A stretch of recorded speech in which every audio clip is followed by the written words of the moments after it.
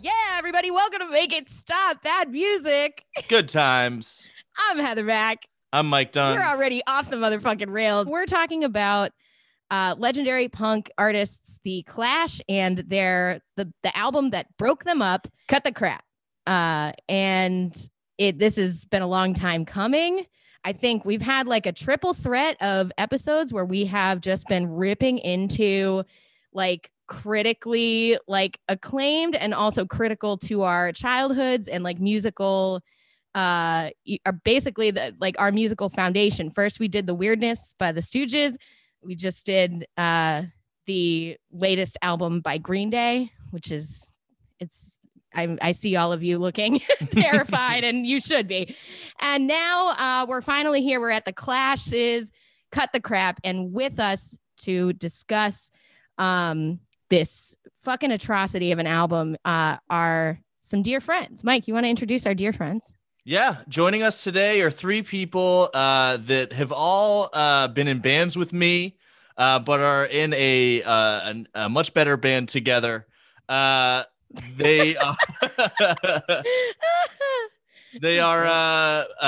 been around for over a decade at this point, I believe. We went to college together and they've been crushing it ever since. We've got the OG lineup here, although there are some additional members now of Time and Place. Joining us, we've got Brandon Rainville, Megan Day, and Jack Hawkins. How you guys doing? Doing good. Don't lie. You just listen to this album, Jack. Better before the album. Better before the album. Honored to be brought in on such an importantly terrible album. I guess that is a really good point. Importantly terrible feels like a very accurate phrase here. It's a pleasure to be here. Under any circumstances. Can you say that again once more with feeling, please? Can you just... No, I can't. I'd be faking it. Oh, man. I love you both. Thank you so much for having us. I cannot wait to dig in on this abortion of an album. Oh, dear. If only. Jesus it's true. Christ. It is. Unfortunately, full term. Abortion is like a valid and an important choice. That is not what seems to have happened here. No, but I do see this album is like a malformed, incomplete collection of cells. It's just never quite, materialized into a sentience. Just like some kind of test tube baby experiment in a lab where like real love and just like regular, I don't know, procreation was absent, but it's like we're gonna make something anyway for sure. I don't know. Yeah. Exactly. This is in vitro meat. God. Jesus Christ. Beyond Clash. the delicious. The Impossible Clash? The Impossible Clash. The plant-based Clash substitute.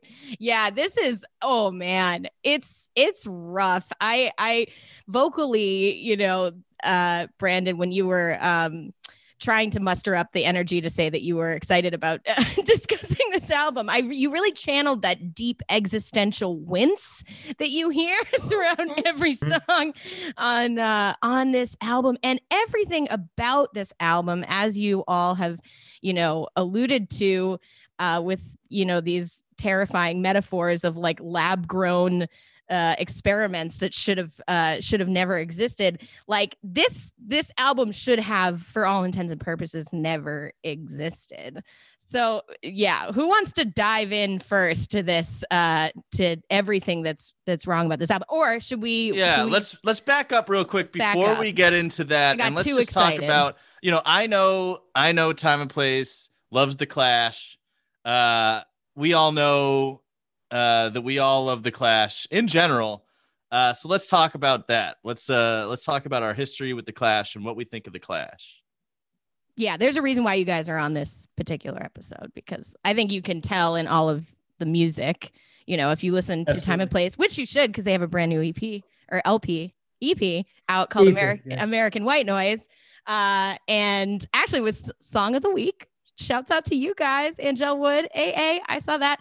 Anywho, when you listen to them, loyal stoppies, you will obviously hear the Clash influence, especially early Joe Strummer influence, right? Because so clearly they mean a lot to you as a band? What about individually? Absolutely. I'll start out. I've always loved The Clash, and specifically Joe Strummer for their political leanings. It opened me up to a world where music could be a force to expose and radicalize and shine lights on things I'd never know about in my sheltered, silly American life. I like to think what the Ramones did for every punk musician, thinking that want and will triumphs over talent. Joe Strummer did for me with his lyrics and vision. I guess insofar as if I had this idea with my words that I absolutely had to get out, I can make it real and meaningful and possibly affect some sort of change. But like Joe Strummer, I found out if you don't have someone like Mick Jones to rein you in on some of your ideas, your vision might just be shit. What about you, Megan? What does the Clash mean to you? Also, I came to listening to music that people listen to remarkably late in life. I think it was Brandon who probably first introduced me to The Clash. It's like, holy shit, this is good, straight ahead punk rock and roll. Got to play a couple of nice Halloween shows as The Clash. And so I feel like kind of getting into that kind of sort of thing, kind of getting into the headspace of whatever musician you're trying to be. For me, Paul Simonon, it's like, holy shit, I think I can learn something from this. Super fun. I introduced my parents to The Clash. They were obviously actually of the appropriate age when The Clash were clashing originally, had never had any awareness. And we're like, whoa, this is actually really good. These guys are tight. Like, yes, Boomers, mom and dad. not happy to hear Wow, that. that is wild. They did. And to me, I really appreciated that. It's I felt, validated in some way, and yeah, it shows how timeless it is too. Yeah. Well, it's good rock and roll. It's good rock and roll. There are sort of things that bespeak the punk era, but just a lot of good songwriting too in many albums. Yeah. Yeah. For sure. And especially because of that partnership that, Brandon already mentioned between Joe Strummer, and Jones. Oh yeah. You have to feed and water your songwriters. Very important. Yeah, you don't shove them out of the band. Is that what you're saying? You don't. Okay. Well, we'll get Whatever to that. Replace them with your manager. Yeah. You can't leave them alone. Gotta Very, give them love. very punk rock, Joe Strummer. Anyway, Jack, what about you? What's your background with The Clash? Yeah, so I came to The Clash earlier than Megan probably, but in fact, The Clash was London Calling was the very first ringtone I had on my cell phone when you could actually have a ringtone that wasn't just a stock ringtone. And it wasn't very good, and it kind of ruined that song for me for a while. So I got into them around the same time that Tony Hawk Pro Skater came out and introduced me to things like Suicidal Tendencies and the Dead Kennedys. And so they're all sort of lumped into this group of things that are punk adjacent or definitely punk, but also rock and roll. Like you said, there's sort of a Rolling Stones vibe in some of it. And I didn't really get into The Clash deeply, listening to things like Sandinista until quite later. But London Calling and Clash Self-Titled go pretty far back for me, to the days when I'm also listening to Green Day's Warning. I got into The Clash. I mean, I fancied myself a punk starting pretty much the summer between 8th and 9th grade. That's when I made the decision I'm going to be a punk. I'm going to make the switch from nu metal to punk. It was a conscious decision, but I don't think I really got into The Clash until Joe Strummer died. Joe Strummer died in end of 2002. 2002. Yeah. So I was a sophomore in high school, and I think I just remember when they did this retrospective on him on NPR, and I was listening to it in the car with my parents. Very punk. And every clip that they played of The Clash's music was awesome, and I was like, what am I doing? I've heard enough Rancid. I've heard enough Green Day. Let's go back to the source of where they ripped all their shit from. And I got into, I remember, it's funny. I remember I got London Calling right before Christmas, and my uncle was pissed because he got it for me for Christmas and had to pivot. And he ended up giving me, Sister by Sonic Youth instead, which is also a great album. Great choice. Great pivot. But I know he had a copy of London Calling then that he had to like just have a second copy of. Well, way to fuck up Christmas, by the way. Yeah. Hey, you know what? That's what punk rock's all about, baby. Do they know it's Christmas? Oh God. Don't get us started. Oh man. But yeah, they were a huge influence on my development as a youth, on my political views, and on my songwriting approach. And I actually listened to this album in high school. I remember I was like, it can't be that bad. And it was. But this is the first time I've revisited it since then. Even then, you were crisply aware of the reality of the better. Yeah. Oh, yeah. Yeah. It was, I mean, it's self-evident as soon as you hear it. It's like, it's not a question, right? It's just objective. You know, there's some albums. We had Kira from Black Flag on recently. She made a compelling case for the weirdness. That is an album that you can debate. This is not an album you can debate. Absolutely not. Objectively bad, I think. I would be shocked at anyone who would put on the song Dictator and say that is a good song. You mean the lead intro song and the lead single? Track. The Yes. opening track. You mean that? To be objectively bad, we should be able to come up with a metric of some kind that lets us just determine.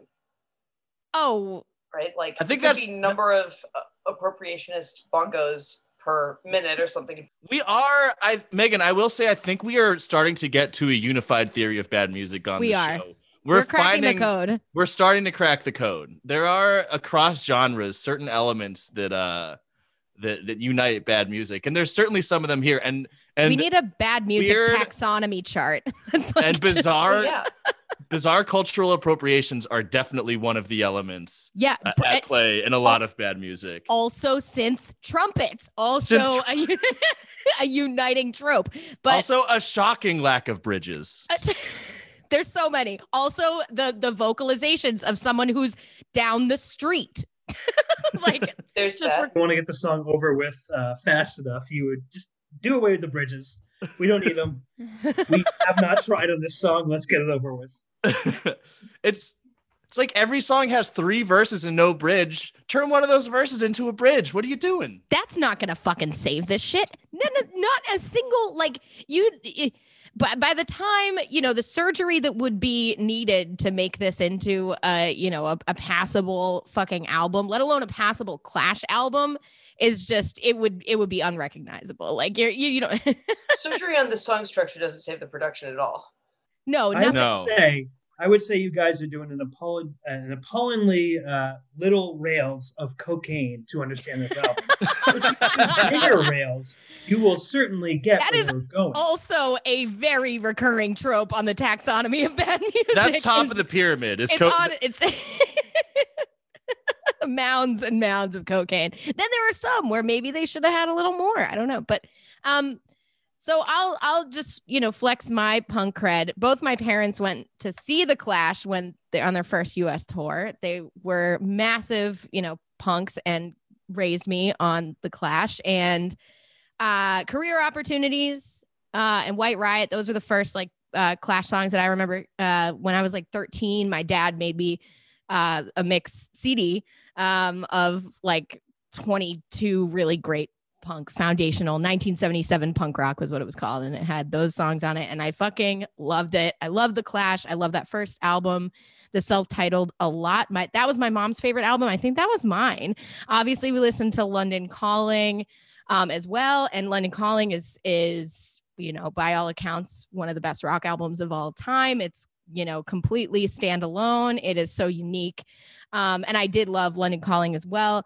But it was very apparent. My mom was furious anytime we heard Rock the Casbah on the radio. She would fucking turn it off. She hated. She was anti-combat rock. She was anti-combat rock. She was fully and completely hated the sellout arc of in her mind. That was how she presented it.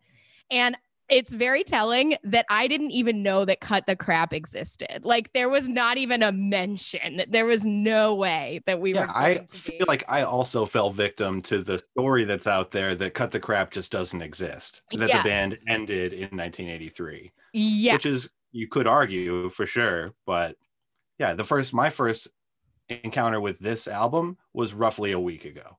Yeah, pretty much. It only lived on in Bad Music Legend. Yeah, I mean, I believe it's out of print. They've tried to bury it, and it is the album that killed the band. For this sure. Was the end of the Clash. This was the last thing they did. Are we sure this was not sort of an undead album post death? Yeah, like a zombie. I think Simpsons. the death occurs during the making of the album, because Paul Simonon was in there laying down his tracks, and they cut him out of the mix completely. It's all gone, like ghosts. Yes, it's all been cut out. Yeah, and now it's replaced with like you like finger tapping on the top of your biology textbook. That's what we're gonna have the fucking drums be now, and the Clash album that's supposed to be back to our roots. God. So Ugh. yeah, let's dive into the history of Cut the Crap, how this happened. The year is 1985. The Clash has, as Heather's mother said, sold out as of a few years back. But really, I mean, you can call it selling out, but really what they did is they were the only band of the punk explosion in London that was able to find success in the US into the 80s. The only band that mattered. They were called The Only Band That Mattered. Combat Rock 1982 was huge. And they, all the hits that like the normies know about are on that album. But then there was this 3-year gap where the band was just in turmoil. They had this manager, Bernard Rhodes. He also managed the Specials. He was like a major force in the punk rock scene and in getting, some of the greatest bands of that scene, like exposure. He was instrumental in that sense. The band had fired him, but Joe Strummer threatened to quit unless they brought him back on. And that kind of was the beginning of the end. There was all this strife between him and Mick Jones, who not only was the principal songwriter of the group, but also sang their biggest hits. Sang Should I Stay or Should I Go? Sang Lost in the Supermarket. He's out. Topper, the drummer, has been kicked out. But they were successfully touring with a new lineup, with the members of the band who were on this album, whose names escape me, and I don't feel like looking them up right now. And the songs from this album were being played live for a while before they actually went into the studio to make this. And by all accounts, the live versions, they were pretty good. Yeah, right. Well, the whole idea was they were trying to get back to basics. They were trying to or initially, supposedly. I want to know for y'all Clash heads, because I don't really know about this. What was the deal with their rivalry? Why was it just a Keith Richards, Mick Jagger kind of thing where it's like you're both so talented and, so aggressive, like you're territorial for your own success? Is it just like, what was going on there? I think you can only really, it's mostly conjecture, but I have a feeling it's like, Joe Strummer's the front man. Yeah. He's the face of the band, but Mick Jones is the creative force behind it. And I think it's just like, how do you reckon with that? I think there's a lot of burnout too. Like we're talking about like a 6-year period from 1977 to 1983. And they're pretty much going and writing albums and touring the entire time. And, you have to imagine that at least one of them, and I think it's probably Mick, wants to take a break, and they basically never do. And also they gain a ton of commercial success very quickly. Yeah. And I'll say this, like for Mick, he was not only like the song writer, he was song arranger, which will certainly come into play when we listen to the album here. Arrangements. Yes. He is truly brilliant. My understanding also is that he, beyond everything we've just said, Topper knew how to play the drums already, fortunately. Yeah. But Mick taught Joe Strummer and Paul Simonon to play their instruments, basically. Like the extent to which he was carrying the whole thing was beyond even just, being the better vocalist, songwriter, arranger type. Like I can only imagine what dynamic this would lead you. You read some number of years being in a band, and there's this other person, this frontman, but you kind of made him what he was. I mean, the takeaway is you don't need to know how to play your instrument to be in it. Oh, very much so. Time and place's life story. Yeah. Well, in 77, yeah, there was all kinds of that. I mean, Sid Vicious was just a kid that was picked off the street because he looked cool. Paul Simonon, same thing, really. Looked very cool. Very handsome cat. Yeah. Beautiful hair. Did write some serious, I think he wrote some serious bass lines though, like turned into. He grew into it. Yeah. Absolutely. Yeah. He unlike Sid Vicious, yes. He did grow into it. He wrote Guns of Brixton himself, I'm pretty sure. Oh my God. And that song is killer. So, yeah. So, they even, despite, there was all this friction. I believe Mick Jones was trying to sue Joe Strummer over the rights to the name of the band. Yes, I believe so. And lawsuit he lost and went on, he went on to form Big Audio Dynamite, which is a fine band, certainly better than Cut the Crap, Clash. And actually, didn't they come out at the same time? I was reading some of the old reviews of Cut the Crap, and some of them were juxtaposed with reviews of Big Audio Dynamite's debut album. I think they came out at right about the same time. Yeah, if I'm not mistaken, they came out on the same day. And I'm pretty sure that Big Audio Dynamite, at the very least, had some pretty pointed lyrics that were very much, diss tracks for Joe Strummer, for sure. Yeah, this should not be understated. Sorry, but Mick Jones is a dick. He's very talented, but he is a dick, just as Joe Strummer is. I think they're all dicks. I think they're all dicks. Yes. I think that's what happens when you rock it, when you have the trajectory they had, I think, too. Jack's very, very right in pointing out that a lot happened to them in a half a decade. Yeah, the band that wrote Career Opportunities was not the band that was, finger popping. Right. We will get to finger popping.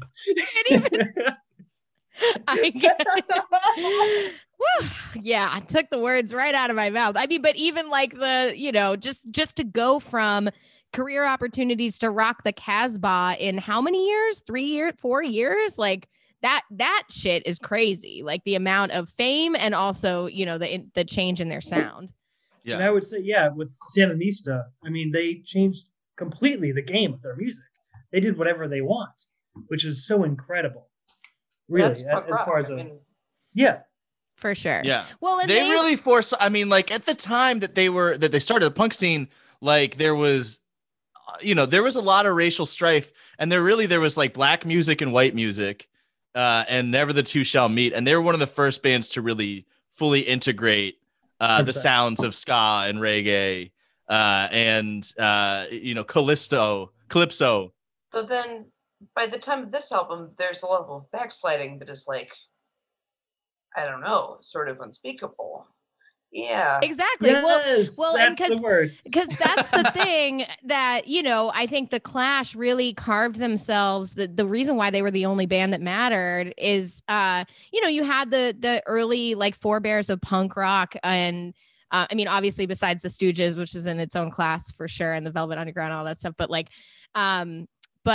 But you had the Ramones that were these stoned doofuses from New York, and you had the Sex Pistols, which were all fashion and posturing and very gimmicky, very gimmicky, but very, performative. And it didn't matter what they were putting, it was performance art, more than it was a band. And then you had the Buzzcocks that were frantic and queer, and they all had their kind of own niche, but and the Clash came out in 1977 doing music that fit in with that scene, but was also somehow on its own level, and then continued to rise, continued to experiment, continued to shift and change and evolve in a way that those other bands did not. And I love those other bands. Well, except I don't know about the Sex Pistols. Whatever. They had. I love the Sex Pistols, but they had more crossover appeal. I think they had better pop sensibilities, to be honest with you, even in the early days.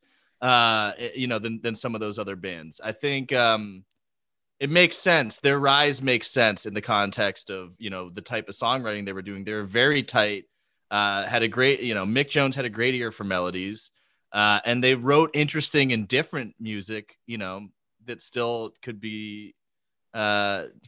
be played on the radio. And adding in all these other influences like, you know, dub music and reggae and even like elements of hip hop and jazz. And, you know, it wasn't just straightforward, you know, punk rock. Like it wasn't just 3-chord wonders the whole time. And the political sensibility that they had in the lyrics.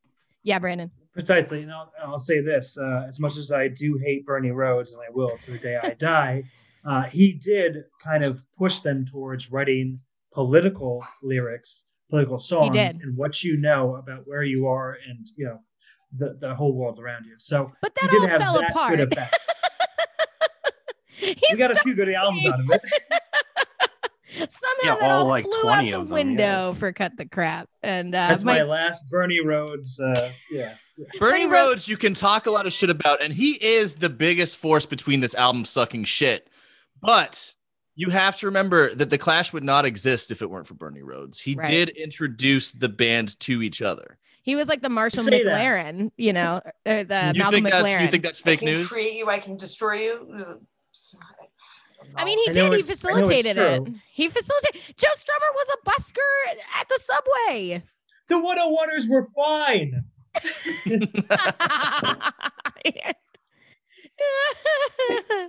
Yeah, no, he did engineer the band, and it's to its own detriment at the end there.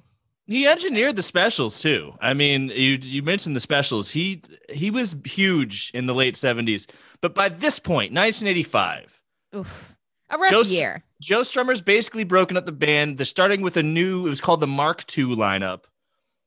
And with this album, Cut the Crap, he wants to prove that he doesn't need Mick Jones to help him write songs, that he can do it himself. And Bernard Rhodes wants to prove that he's more than just a manager. He can replace Mick Jones in the band and do all the production for the album. He produced this album. He played, I think, most of the music on it, at least most of the guitar and bass. It is. Yeah, who does the synth trumpets? That's a good question. Who does the flute? I believe someone was having a seizure and they put the synth next to them. But it's like the ultimate. We got it. One take. The ultimate coke dream of these two exploding egos. Yes. You know, who've taken all of, you know, they're taking their whole trajectory and said, and looked at it and said, we don't need anyone else but each other to make a great album. Let's fucking do it. And they went into. I'm sorry. I have to say, sonically, this album is a K-hole of hubris and broken dreams. I mean, yeah, I or a coke dream of hubris and broken strings, but something along those lines. It's unbearable. Not a lot of strings in this whole thing. Oh, well, we have synth strings, so don't worry. We have synth violin. That was a new one, I think, for this show. Like almost 100 episodes in, or how many episodes? I don't know. 80 something, 90 maybe, I don't know. So back to this album. What I will say is also that the critics agreed this was a resounding failure. Like there was no apologies made really by anyone, including the Clash. By the end of it, they were like, you know, Joe Strummer has said it was a grievous error. It was a huge mistake. He's completely embarrassed by it. He never played, maybe he played one song off the album live in his solo tour. Yeah, which one was it? I forget. He plays "This Is England." Which he said "This Is England" is the last great Clash song, and I'll give him a little bit of that. I'll say that's one of the only highlights of this album. But yeah, I mean, the critics thought it was atrocious. I mean, it was a huge commercial failure. I gotta say, the critics only said that because they listened to the album, and that is so typical of critics. Oh, right, exactly. Did we talk about the fact that that Bernie Rhodes had did we talk about his pseudonym? The fact that he gave himself the name Jose Unidos. Who's that? His name was Jose Unidos. Co-writer. Co-writer, exactly. Because even he knew he had to distance himself from this album that he wrote. Absolutely. It was that's his Alan Smithy. Smithy album. Yeah, exactly. Oh my God. Apparently afterwards, he also, I thought this was worth mentioning. So that they were trying, so they released the album and then Epic Records was trying to get them to tour. But you know, Joe Strummer was in Spain and he was refusing to participate in it. And the band members for hire that they got from like an ad in like some magazine or whatever were getting paid $100, £100 a week to like be in the band to record this album. And they got £1,000 as severance payment from Joe Strummer. Well, I know that Bernard Rhodes wanted to go on without Joe Strummer. That's right. What would that have been? Like, did he really think he was the Clash? I think he did. I mean, that's what this album is evidence of that.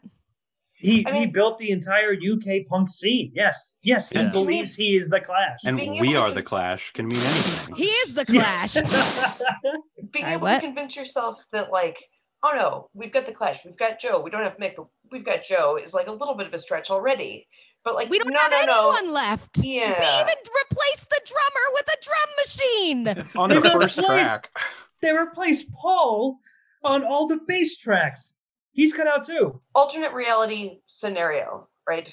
Like, I can imagine that if different, relationship struggles had come into play, Mick Jones and Joe Strummer could have had the Clash together somehow. It might not have been quite the same. Like, we need Topper, we need Paul, but like the two of them, there was something there. But saying no, we don't need either of those guys. It's like, well, right. What did you think was? We don't need a single original member for it to be the Clash. It's just like SNL is still called SNL, even though the cast changes every couple of years, right? Like it's the Simpsons is all new voice actors at this point, but it's that it's zombie Simpsons. It's really garbage, y'all. It's gonna be a really tough time, and we're gonna slog through it together. I hope you all have a few beers on deck because we are going to need it.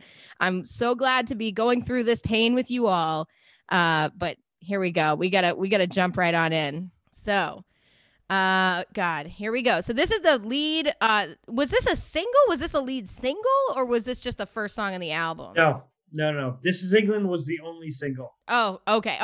And for some reason, they thought this would be a good first song for the album. Got it.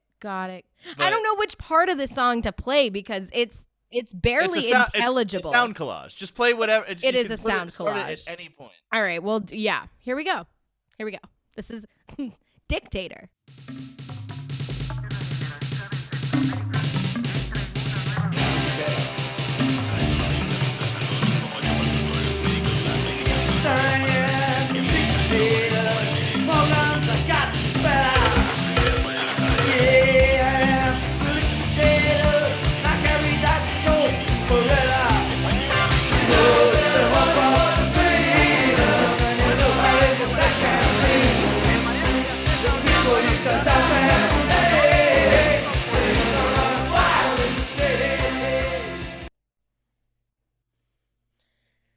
Have you all been to a rainforest cafe? I have. No. In Niagara. Okay. They are a basically defunct restaurant chain. Rest in peace. There was one at the Burlington Mall. And this song is giving me big rainforest cafe energy. There was a part of the dining experience where you'd be eating your coconut popcorn shrimp. And then all of a sudden, there'd be like a crash and like a thunder strike. And then like lightning would appear. And then a frog would an animatronic frog would like jump out at you and go boom, boom, boom, boom, boom. And then like another like random animatronic toucan would go caw, caw. And then you're just talking about an acid flashback. No, this is unfortunately completely and totally true. I want my popcorn shrimp, but I don't want anything that this song is serving me. It is an assault. I am being assaulted. I've never been to a rainforest cafe, but my two feelings about this song were that there's like an 80s British game show theme song vibe. Oh yes. But also, this is the first track in the album, or first track in the album, I should say, which is silly since it's the first track, where there are moments where it sounds like two different unrelated songs playing at the same time. Two? Several I heard moments. 6. At least. Yeah. Multiple, though. Actually, I don't know. I think this is Legitimately? just classic Clash. I think this is what I think of when Later I on think of the the song, Clash. But it just, Yeah, all the junk in the background, it's just like the sirens, you know, just like White Riot. Yeah. I put this song on Spotify. My wife asked me if our Spotify was broken because it sounded like 3 songs were happening at the same time, and I had to check. So no, it's a bad song. It's like, yeah, those 3 songs are like Sat in Your Lap by Kate Bush, just for the synth, synth parts, mixed with Day Bow Bow, mixed with like Metal Machine, something off Metal Machine music, and a like a news report in Latin America. We left the mic on when we were watching the news. Yeah. Yeah, right. And then a synth sax, and then a wham, fucking like. I liked Heather, your like vocal gated synth is very good. The wham is just it's animatronic toucan all the way. Like it just seems like they thought that by like layering on like more and more flavors of like, oh, let's throw in, some synth sax, and let's throw in some aggressive marimba, and let's not hear Joe Strummer at all, except for like every, whatever. It's at least 6 songs mashed together. I know you want it to work. I gotta say, this is like literally the song that we playing on loop in my mind as they haul me away on a 5150 cycle. It's just too much going on. Yeah, Like, it sounds like none of it is original Clash, though. Like, yeah, there's too much going on, but the biggest problem is that it's like utterly unrecognizable. Like, you don't have real drums; it's all drum machine. You've barely got real guitars; it's all synths. Like, and you have these like pseudo fucking political lyrics that are like anti-flag corny. Like, it's there's dictators is like all this song has to say. Yeah. There is dictators. Yeah, it's very good, Joe. Thank you. Can you redline that synth more? Thanks. Wonderful. Booga-cha! Yeah. Some of the songs you can like almost hear like a good Clash song, like under the surface, like underneath all of the layers. I think the bones are there. But this one I don't hear it. I do know that this song was good live, and that it used to have a bridge that they removed. So I don't know what Bernard had against bridges, but he cut them all out and he replaced them. He replaced them with a track he made of him trying to figure out how a drum machine works. And just stopping on it. Yeah, great. It's Bruno Goes Punk. It is. Thanks, Bernie. Big. No, it's Return of Bruno, aka the very ill-conceived, very terrible debut and only album of Mr. Bruce Willis. Actually, no, he came out with other albums. That Bruce Willis album is way better than Cut the Crap. This is well, because you're not expecting anything. You're expecting, you're expecting a Bruce Willis album when you hear that.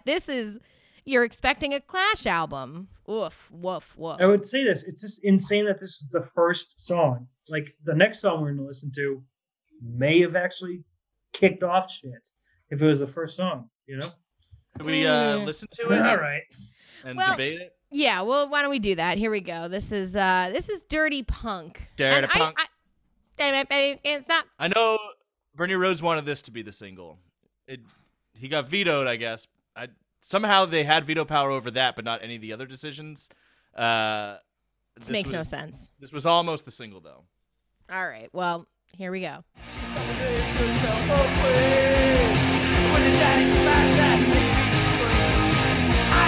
What he had to say.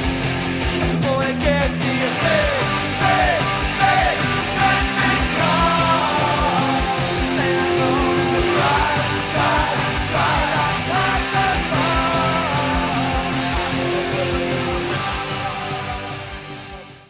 Pretty good hook, at least, right? I mean, it kind of sounds. It sounds like a Clash song there. Like, even when you get to the chorus, which again is just lyrically vapid. Like, I think it wants to be sarcastic or something, but it's just coming off like, I make a lot of money now, and like I'm gonna get me a big car. Like, come on. Yeah, it reminds me very much of Green Day's "I Was a Teenager," in that it was one of the better songs on a terrible album, but the lyrics were so fucking like a flattened rendering of like a former rebellion. You know what I mean? Just like clearly, just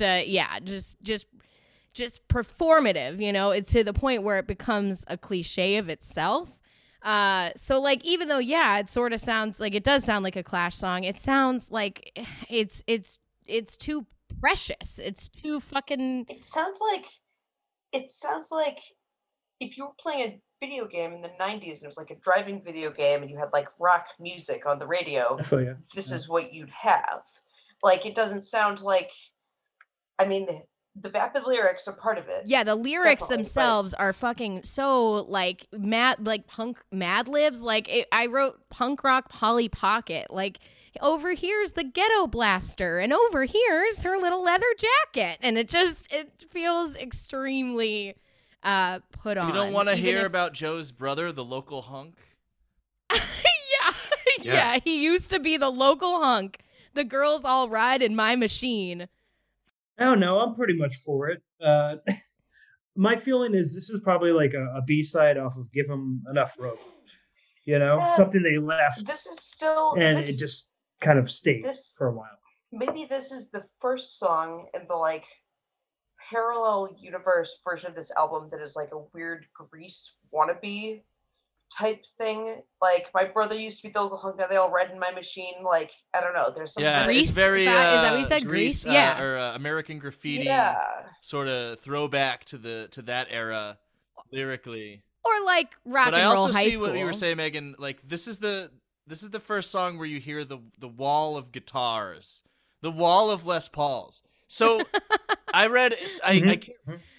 Less is less. I can't remember what critic said this. There's the Wikipedia page for this album is extremely robust, has tons of quotes.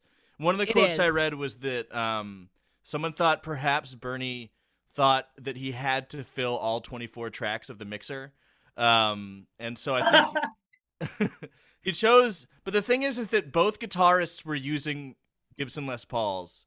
There's no tonal difference between any of the guitar tracks. They're all the same exact tone. So yeah, you just repeat it 20 times and it becomes quality. I mean, it becomes a power tool. Yeah, it becomes power electronics. Bees, is but that I think perhaps this could be a decent, like Brandon said, give them enough rope. Early era Clash, throwback. B-side. If they only used two guitars, and if they were two different models of guitar, perhaps. And okay. Can we talk about the footy fans? Can we talk about this decision that was made to just pipe in a fucking stadium, like listlessly screaming like along to these nothing choruses? That's like a hallmark of this album, is like the totally anonymous gang vocals that like it could be anybody. Like, it's supposed to be this kind of English pub thing or something. My game to myself while listening to this album is to try to imagine crisply on stage what it would look like to have some real live group performing this thing. You can't. It can't be done because this was actually a group of their friends and family that were brought in to do gang vocals, throughout the album. And I think a few well-placed gang vocals could have been effective. I've done some well-placed gang vocals for your band before, and they can really work. But in this case, they were wonderful. Oh, thank you. And I don't mean to cut off Heather here, but it's a crutch. Oh, for this entire totally. album. 100%. Well, and the one thing that I will say about it, just to finish that point, is that apparently, according to Joe Strummer and was Simonon was on this album, yes, in the studio, but they replaced all his parts. Right.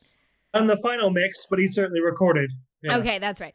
They said that this was actually the only fun part of recording the album was when they had their friends and family there doing gang vocals, and that maybe that's why they wanted to have them so often in all the songs. But the issue with them is because it's a none total of them were crutch. friends with each other anymore, or ever were. Exactly. They needed a buffer. And maybe having a few gang vocals here and there is fine, but having them be the entire chorus or having them often drown out or completely replace Joe Strummer, that was a choice.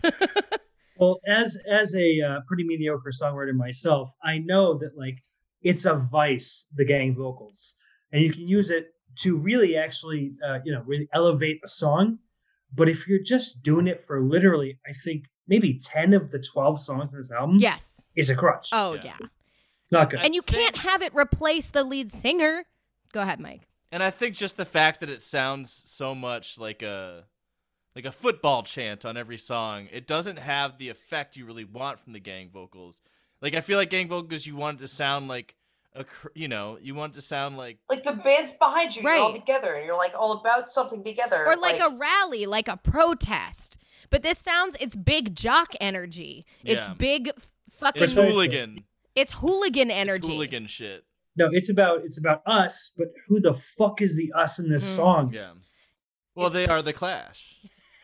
Oh, what a segue. What a segue to track 3. Here we go. We are the Clash. Oh, God. This is maybe the saddest one.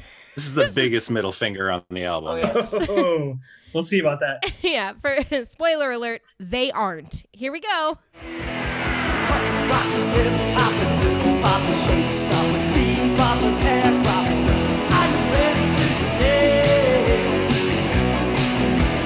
Right wing, left wing, I want something to see me through. Say, well, what do you think? We ain't gonna be treated like trash. We got one thing. You know what I think my biggest problem with the gang vocals is? I think it's just such a contrast from Mick Jones's backing vocals, which were usually such like an important element of the Clash sound. Yeah, they add the emotion like frequently. That in adding these 30 multi-track voices, it's that absence is felt that much more. Joe had a great voice, but a weak voice at points. And so like Mick actually kind of did smooth out the notes and all that he couldn't hit. It's kind of like Billy Joe Armstrong and Mike from Green Day. The high notes. He had a good range. Joe Strummer, not a great range. This is them firing shots at Mick over the lawsuit too. Of like, we're the Clash. You'll never be the Clash. Which sucks. It's so mean. It does suck. It's like the only explanation for this song, though. Like, there's nothing here again other than that message right there. Is we're the Clash and you're not. Not that we're so amazing at being the Clash anymore, but we are though, and you're not. Well, but also justifiably, we are not. Like, can you imagine writing a song called "We Are Solo Sex" with some woman? Yeah, that, my like, wife Helen is never now in solo like, sex. I don't know. Actually, you and Helen are solo sex now. And the rest of Buck an egg.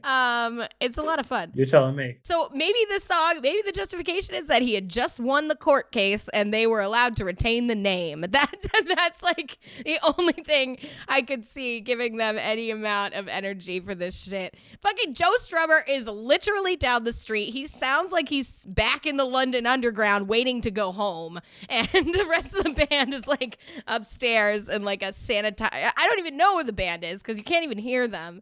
And the only authentic emotion on this entire album, I kind of want to play it, is at the very end, you hear a fully anguished wail from Joe Strummer. And it's like the only time I feel like he's just letting out all of the frustration and aggression that should have been channeled into music. Yes. Let's just do a quick.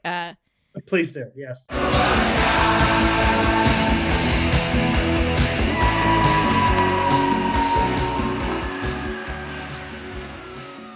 Same, Joe. Same. He sounds like he's falling down a well. I know. You know, there's some weird, like, in various Clash songs from, albums that we like, there are songs where they kind of ride off into the sunset. Like they don't really, there's not really an end. Thinking Train in Vain, like, Yeah, right. you know, somehow the way that these songs ride off into the sunset is like totally different from that. It's like not, it's hard for me to put my finger on it. I've been trying, but like somehow, I don't know, to me, like the fact that his anguished wails are dying while the rest of the band is still like sunsetting about, it's just like there's. You still have fucking elevator Muzak synths playing over his anguished wail. So what I like to think is that like there was an intern that was like, let's just fucking get done with this. It's over now. Like, let's kind of. Oh boy.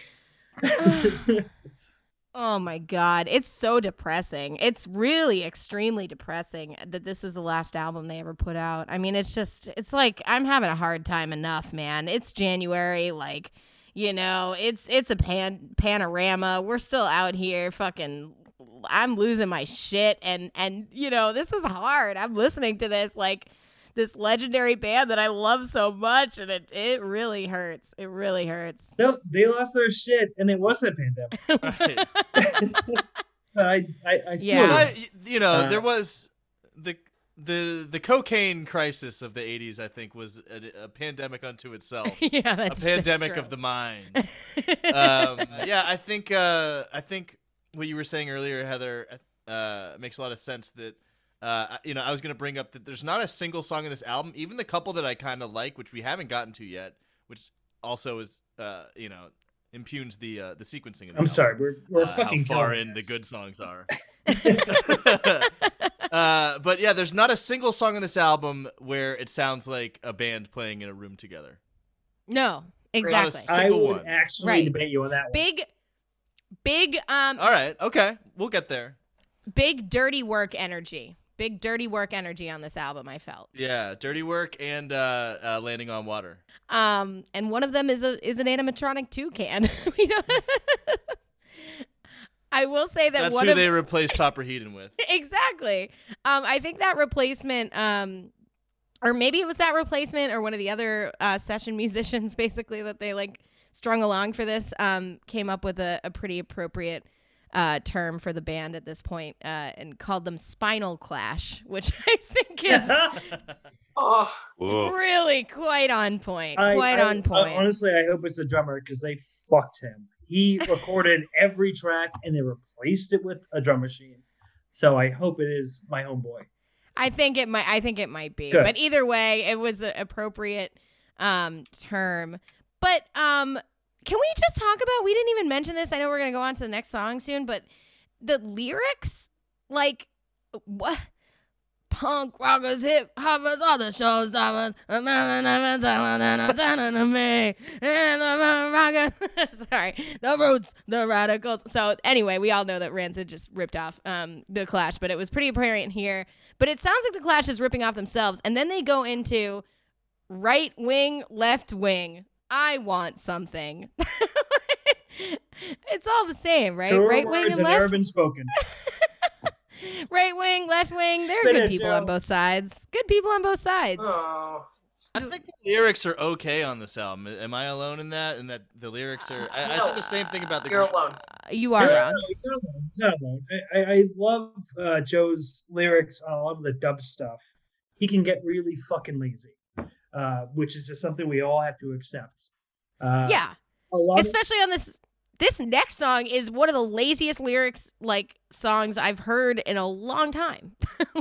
Laziest lyrical. Which? Well, we'll get to Finger Popping. What? But Oh yeah, yeah. Oh my Again. God, we will get to Finger Popping. But this next song was originally titled "Are You Ready for War?" and that's not exactly how they released it. They thought they made the poetic choice to call it "Are You Red?" ... Why? Oh my Which God. is exactly why I do believe the Soviet Union thought they could win the Cold War. I listened to this song, like I totally saw it. Like, yeah, no, I get it. Yeah, this really took the temperature of the state of the Cold War, and yeah, I mean we're lucky we didn't get nuked. Yeah, because of this, the forceful, perspectives on this fucking track. Really deep lyrics, like vodka chilled in the Kremlin bar. See, Anyway, kids, here we it's go. important to do a lot of coke. All right, here we go. This is Are You Red? ... Why? 2 dots. High above the satellites, woolly up and cocoa nights, Europe lifts up those lights. Oh, don't be sentimental, all with a regimental, all of intercontinental.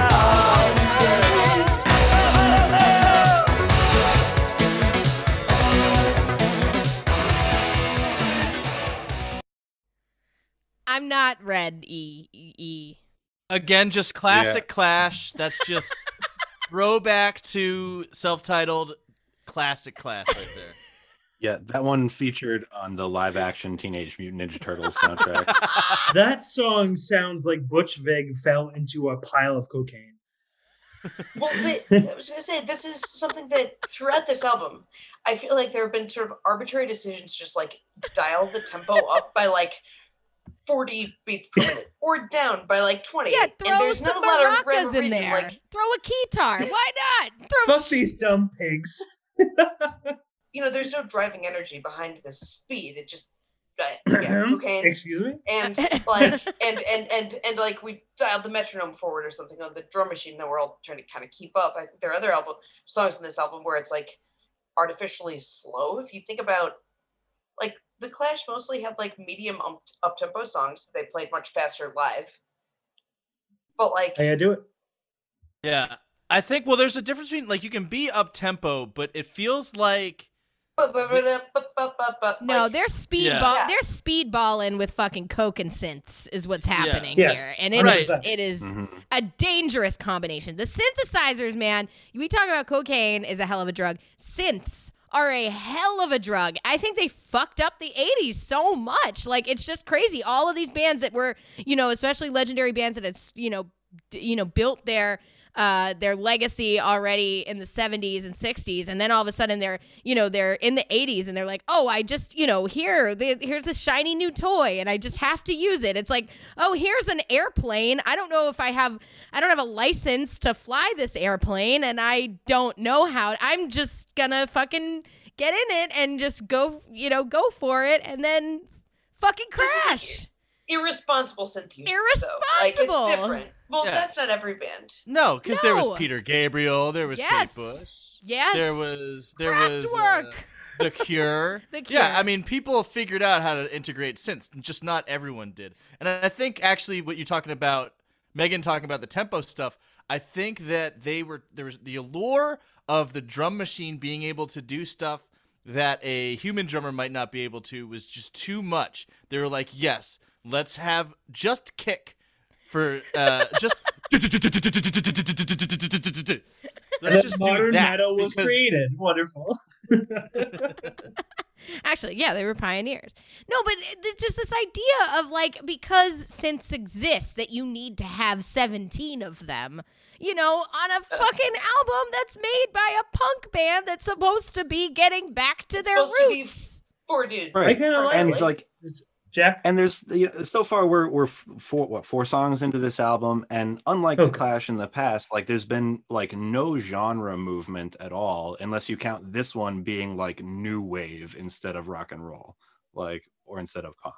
I don't know what genre you classify this song as, or like Dictator. Like what is it? I feel like it's noise rock. I think I have it. They wanted to use the screams and sobbing of their fans as instruments. And then they went full circle, and here we are. Well, they knew that no one was actually going to be singing along to these songs live. They knew that this was fucking doomed from the start, so they had to fucking pipe in an audience to pretend that they once had friends. If they learned the lyrics, they would never remember them. Yeah, fair enough. Yeah, it's... I mean, listen to these lyrics. War, all that is futuristic. War, all that is realistic. War, all that will be ballistic. Are you red? What? Well, are you ready for war? was supposed to. Red. I'm such an apologist. I'm sorry. Mean. No, I see what you're saying, Brandon. I mean, they are trying to, this is right at the height of the Cold War, and everyone was really worried that they were going to get nuked by Russia. War, all in all, this sentimental war, wall to wall with the regimental war with all the things continental. No, I'm saying they did not pull it off. I see the starting point. Where they ended up was I can't. I mean, especially like, they had some communist sympathy. Yeah. That's why I'm starting to see the Soviet point of view now. Yeah. Well, some of it. I mean, they sort of got it. They saw the bigger picture, in their earlier work, and were able to approach it, sort of looking at both sides. And on this one, it's just kind of like, are you ready to be nuked by Russia? It's gonna happen for sure. It's on like the far other end of the spectrum. Think about London Calling. Mm-hmm. Like London Calling is also a song about like we might be doing war. But that was within their own sphere. And that's Exactly. what was so good about the Clash. They were talking about their own issues. Or like adjacent issues. Yeah, and one of the things that I think Megan mentioned earlier was the level of like appropriation, and they do a fair amount of appropriation of other people's other countries' fucking traumas for their own like personal gain without any actual depth to it. Like this is fucking lazy as hell, dude. This is one of the laziest Vodka songs. chilled on the Kremlin bar, right on. Go Actually, ahead. I don't even know what the next line is. It's incredibly lazy. You don't have to say it. It's fine. No. It's not even legible according to the Genius annotations I read of it. Like the Genius says right on the Rocky. They're like, right on the okay, Rocky we wanna...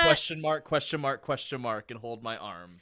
Exactly. Aggressively panning guitar over this like drilling, monotonous fake drum sound and these splashing synth pads does not effectively distract from the fact that this is a song built around an incredibly lazy pun and even lazier, uninterested rehashes of Cold War tropes. Like this doesn't say anything at all. Like there's also we wind up with like wacky science sounds. Yeah.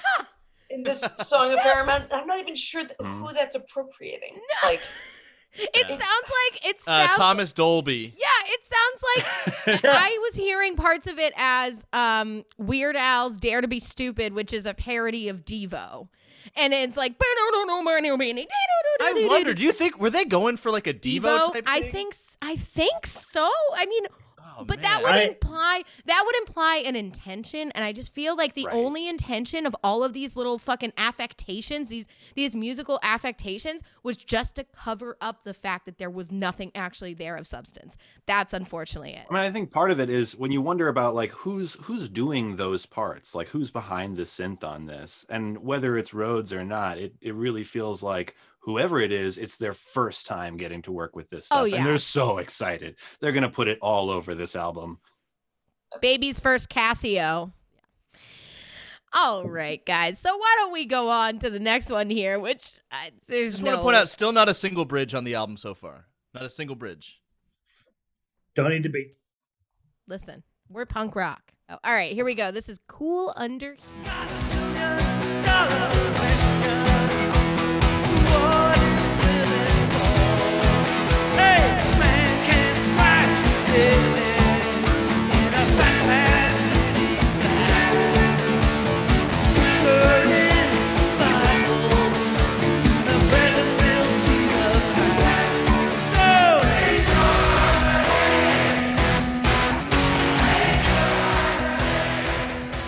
Cool under heat. Oh, Nah. Cool under heat.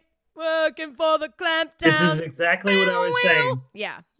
You just this crutch of a. But it doesn't even sound like that because he's not even singing the chorus. He just has all of his fucking piped in, fucking photoshopped friends in his Tinder profile, fucking just singing the gang vocals. It's not even him. How dare you?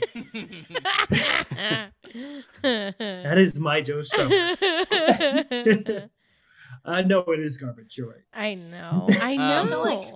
later on in this song, tambourine comes in some like very conspicuous way. Is it a Yes, synth tambourine and bongos. There's like a very softly played bongo that is turned up higher than everything else over the second verse. Then there's wah wah. Oh, the wah wah pedal. Oh, yes. The use of percussion on this album is incredibly suspect. It feels like after the whole "Do They Know It's Christmas" thing at Band Aid in '84, like the boys thought they were doing their part by being what sounds like African drums anywhere they could in the album, to raise awareness. When they do this, it just feels like white people making music in some very specific way. Like, I don't know.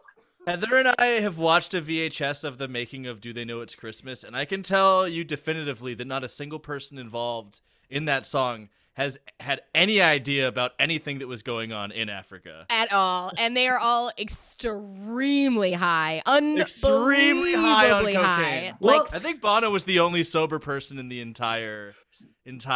So this is what got me with the recording of this album is that there's a lot of African quote unquote drums. But it's also telling. It's their token African friend.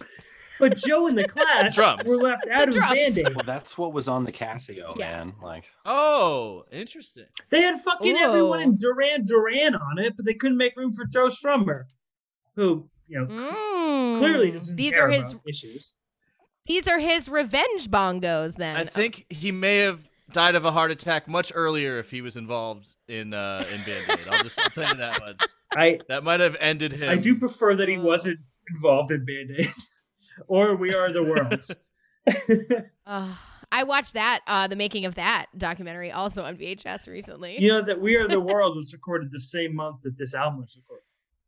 Oh. Yeah. Wow. So it was a big African Joe time. Strummer, yeah, right. Joe Strummer wanted to say he was the world. I am the world.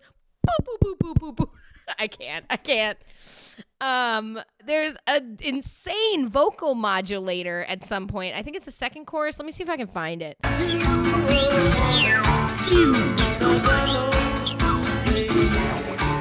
Jesus fucking Christ. Yeah. It's just like flange being applied to things. Is that the Australian thing the goddamn didgeridoo? Am I having a stroke? It's a synth didgeridoo. Yeah, it is. This Sounds is like a big plastic tube, somebody like humming into and whirling around. Vuvuzela, Actually, I will say I fainted recently. I had a fainting spell. I'm fine. It was fine. But that was the sound I heard in my head as I was going unconscious. Yeah, let's make the last remaining member of the band. Let's hear him less. Let's make him completely unintelligible and identifiable.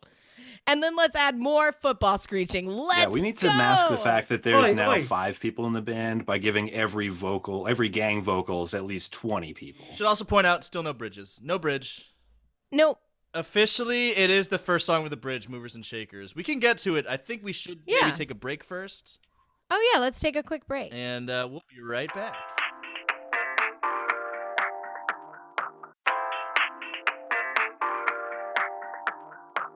All right, cool. Should we get back on into it? Are we ready? I mean, we're never gonna be ready, but we're gonna be as ready as we can be. I'm ready to get into these next 3, which I have some thoughts about.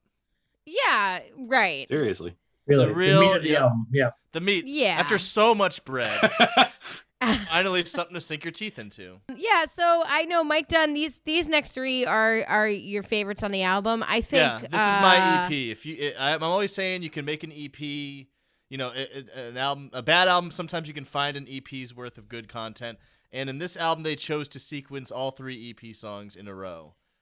Right in the smack dab in the middle. So here is Movers and Shakers. The boys stood in the burning sun. Better times had to come. They lay in the hands that clap, the muscles that move, the heart to rap. He went up on money streets, waving a body to the beat. On his way down on his feet, he was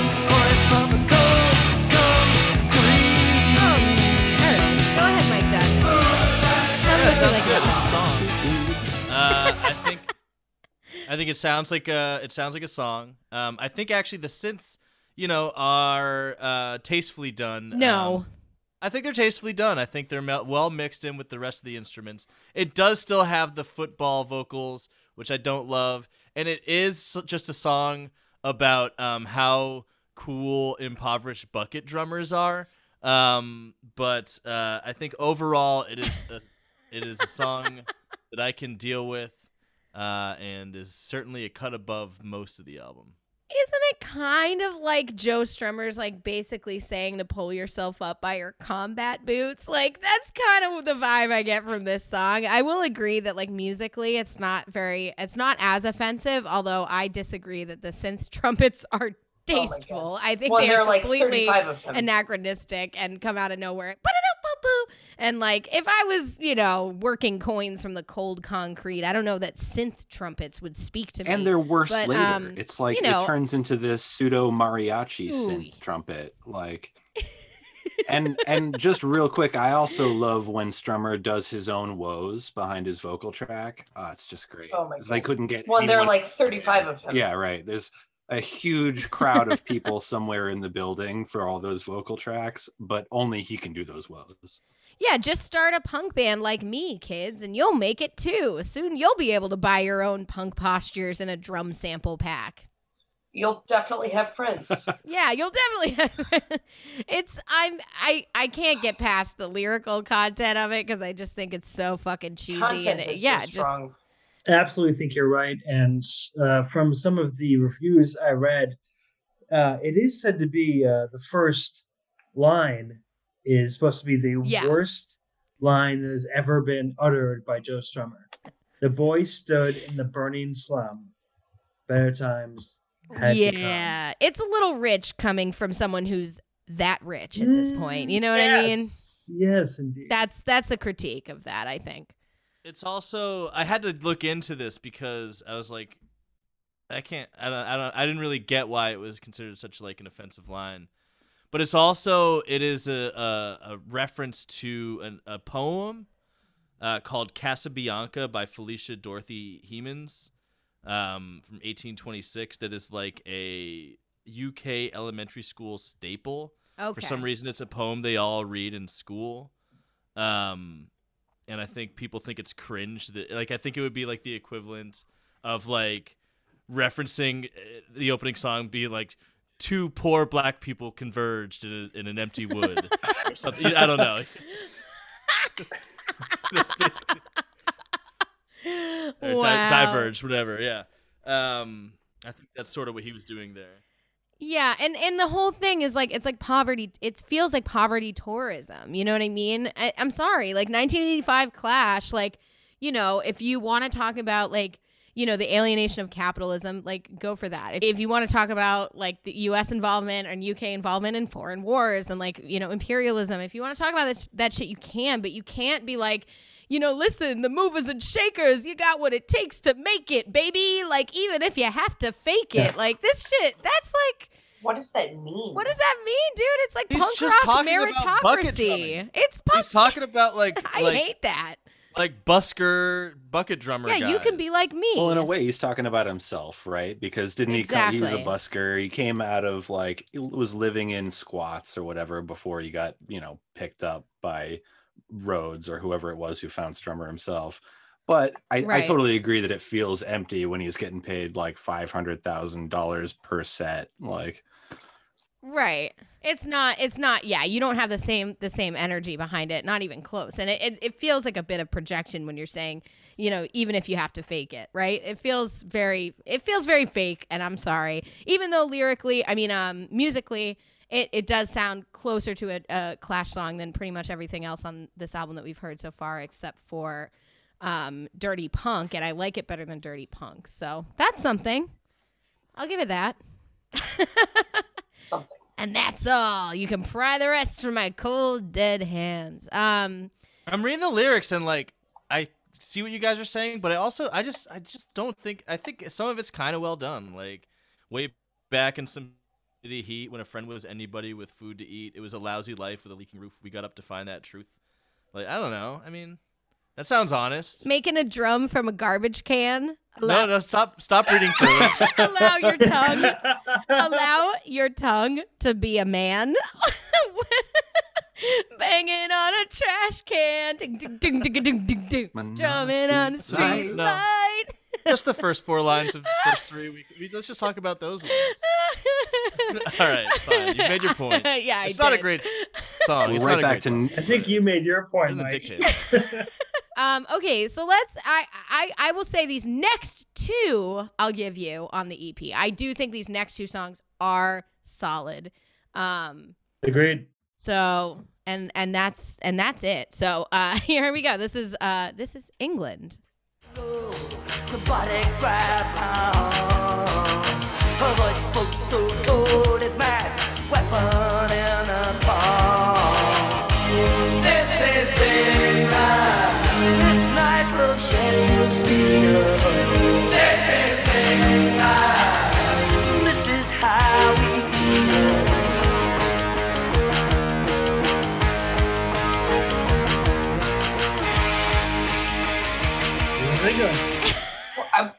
I want to observe. I feel like Joe Strummer did sing this straight out of this song. We can actually hear him. Yep. Unusual. Yep. Here. That's nice. I also think that the use of the drum machine was less tasteless than in some other songs. Like there's less going on. It sounds more like it could be viable. But it's another thing where like, when I was complaining about shit being dialed up from a tempo standpoint earlier, this feels like it's been dialed back to one of those like, no, this is our like mid tempo song, guys, but there's no humans involved, so it can't like surge ahead in the way that it would. Ooh. It's just like very, Love this musician's analysis here. Yes, correct on all points. But I don't understand the limp synthetic hand claps. That's very Imagine Dragons, and it's not cute. But the lyrics of this song, and I guess to an extent the chorus, I agree with you about the tempo, but the lyrics are really good, or at least parts of it are really good. I really liked time on his hands, freezing all those clothes. He won't go for the carrot. They beat him by the pole. Some sunny day, confronted by his soul, he's out at sea, too far off. He can't go home. This is England, what we're supposed to die for. It's good. I mean, those are really strong lyrics, and it has the bones of a decent song. But then you have bloopy synth clarinets, like Well, look, I think the synths work on this song because it is like built around them. Like this was. Like there's not these buzzsaw guitars fighting with the synths to try to like get noticed. Like it's just like a synthy song. And I mean like what do you call it? Straight to Hell was kind of a synthy song, and they made that work. They've made it work in the past, and you're exactly actually hitting my point here. Yeah. Is that lyrically Joe shines in this kind of song. I mean, you could absolutely tell that he wrote all these lyrics down by hand. There was nothing else, Lyrically, it's brilliant. The synths, Jesus Christ. But, synth violins, synth clarinet. We didn't need those. We didn't need those. Right. The fucking song is there. Yeah. The bones are there. You could have just done a dub style. Like, you know what I mean? Precisely. Like, they've done that. It almost wants to be that dub, echoey reggae sound. But they, instead of just letting it be that, they fucking throw in all these unnecessary synth notes. But even still, it's a solid song. In their defense, they didn't have their lead guitarist, bassist, or drummer. Where it used to work, because it was I mean, that was their choice and their fault, right? I don't know what else to say about the song. I think we said it all. Should we move on to the next one, which I think is the best one on the album? Hell yeah, that's my favorite song too. Hell yeah. All right, let's do it. Hell yeah. Here we go. This is 3-Card Trick. Told you, Mike.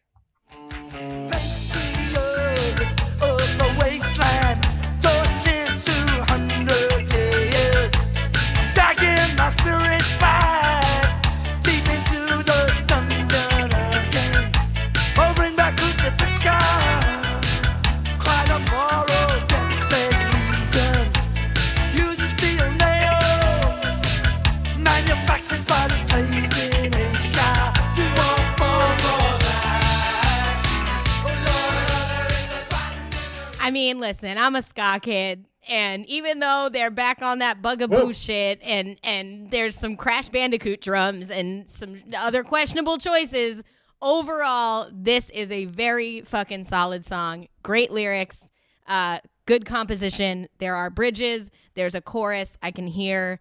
This is how low the bar is, guys. Like, I can hear Joe Strummer's voice. So this song's a bop though. Like, it's totally got movement. Correct. Like, it's almost catchy. Like, I don't know. I like this song a lot. There are weirdly, to me, no memorable hooks in the whole thing, including even here. But I like You Won't Fall for That. Yeah. They have worse choruses in this album, and they've had it with, gang choruses and everything. But this one's actually a good chorus. Which and the chorus is it's cheeky, it's ironic, it's sarcastic, it's like blatantly anti-fascist too. Like, this song is taking direct shots at the National Front. Yep. She was saying, "You won't fall for that. Law and Order is a baton in the ribs, just like your mommy and your daddy did." Saying, we'll leave it at that. Yeah, they own the pack while we play 3-card tricks. I like that line. Bring back crucifixion, cry the moral death's head legion, using steel nails manufactured by slaves in Asia. And That's then the one I thought I wrote Strummer at down. his best. Yes. Yeah, that's punk rock. And then, like you said, Precisely. Jack, I'll eat my hat while I'm gonna be sick. They own the pack while we play the 3-card trick. That's very clever. That's very clever. Mm-hmm.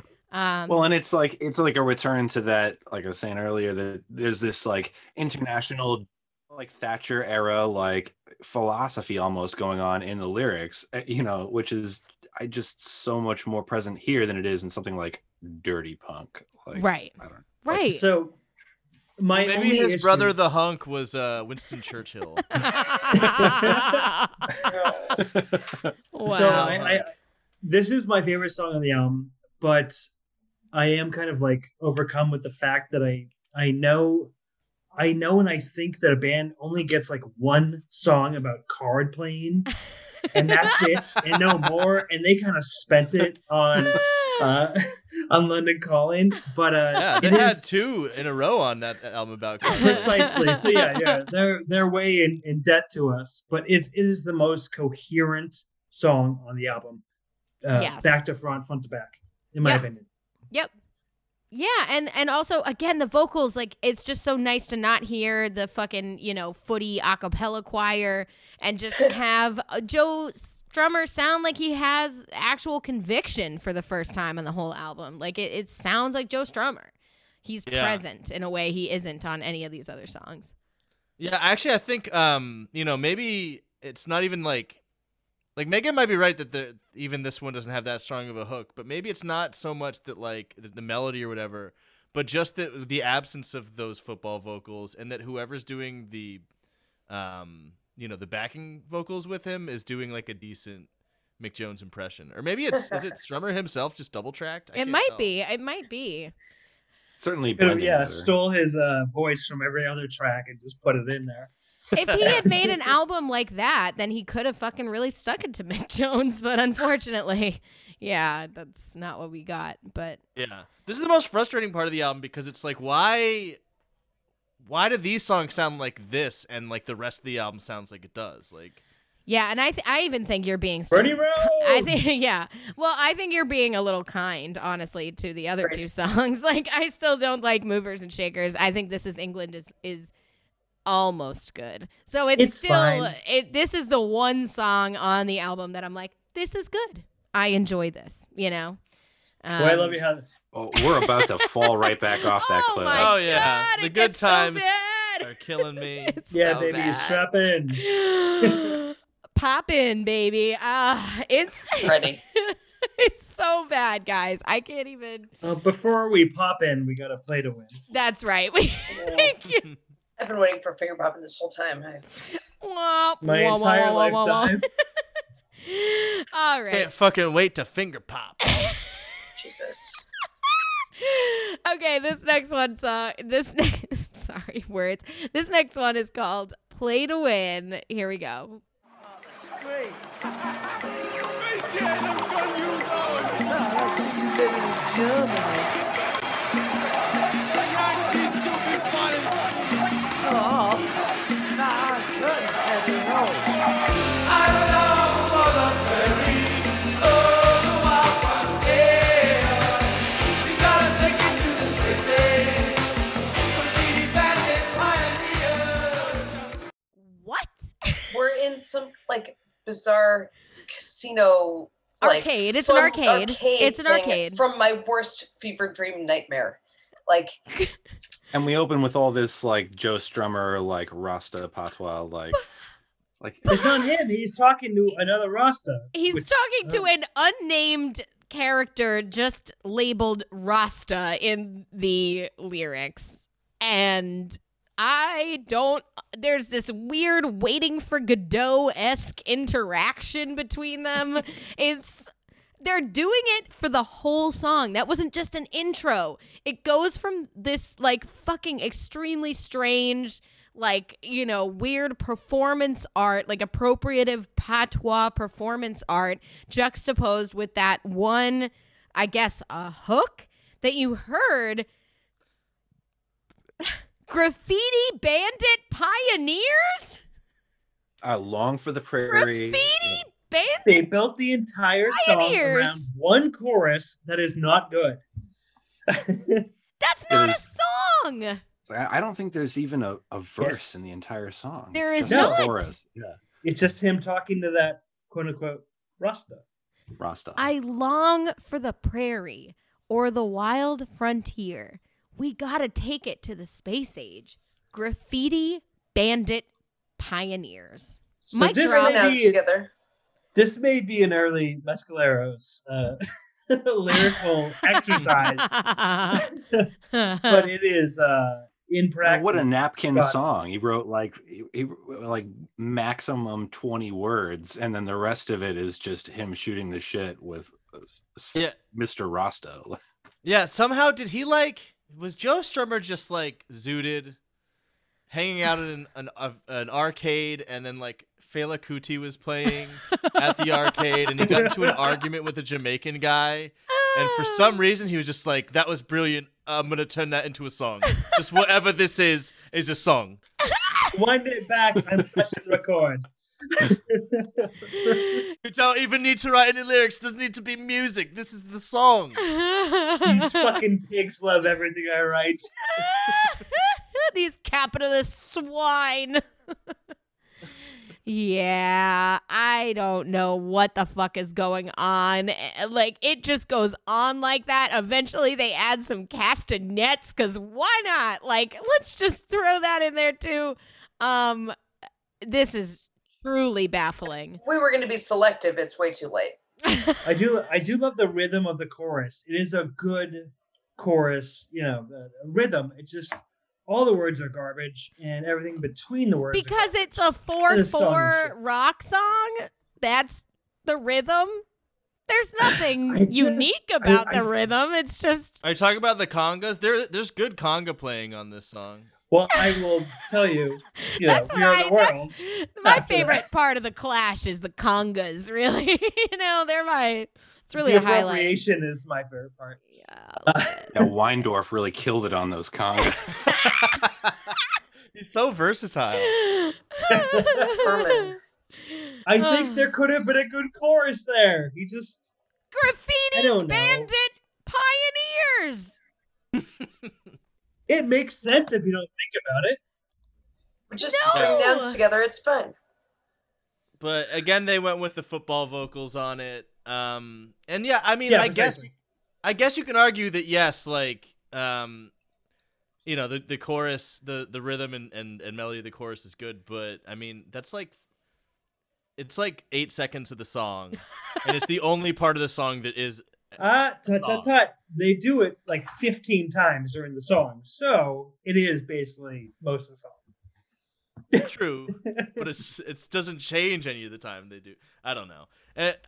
This song was baffling to me. I almost kind of appreciate it for it's just like Dada they is just yeah, it's surreal.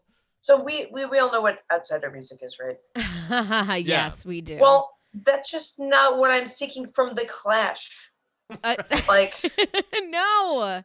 Well, a different kind of outsider music, not an outsider to music like the Shags, but an outsider to society making good music. That's the kind of outsider music I want from the Clash. I don't want somebody who doesn't know how to play an instrument or instruments being replaced by animatronic toucans. Like the decision making, the taste level is so questionable here.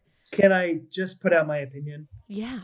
No. This song and the next song were never meant to be on this album, but they just ran out of songs, so they put them both on. This next song is oh my god, one incredible of the most baffling and confounding experiences I've ever had. I really like Megan's take on this song. Oh my God. I can't wait to hear it. I can't wait to hear it. I have so many notes and it's just question marks. None of those question marks will be answered, my friend. I promise you. But this, my friends, my precious and loyal stoppies, we've referenced it several times. This is Finger Poppin'. Save yourself. Points and a brand new dance. This finger points for a new romance.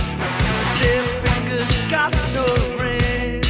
It didn't point at anything. This finger points gonna pop tonight. Gonna point at the best girl in sight. Don't talk shop. Finger pop. Don't talk shop. Finger pop. so I have two thoughts.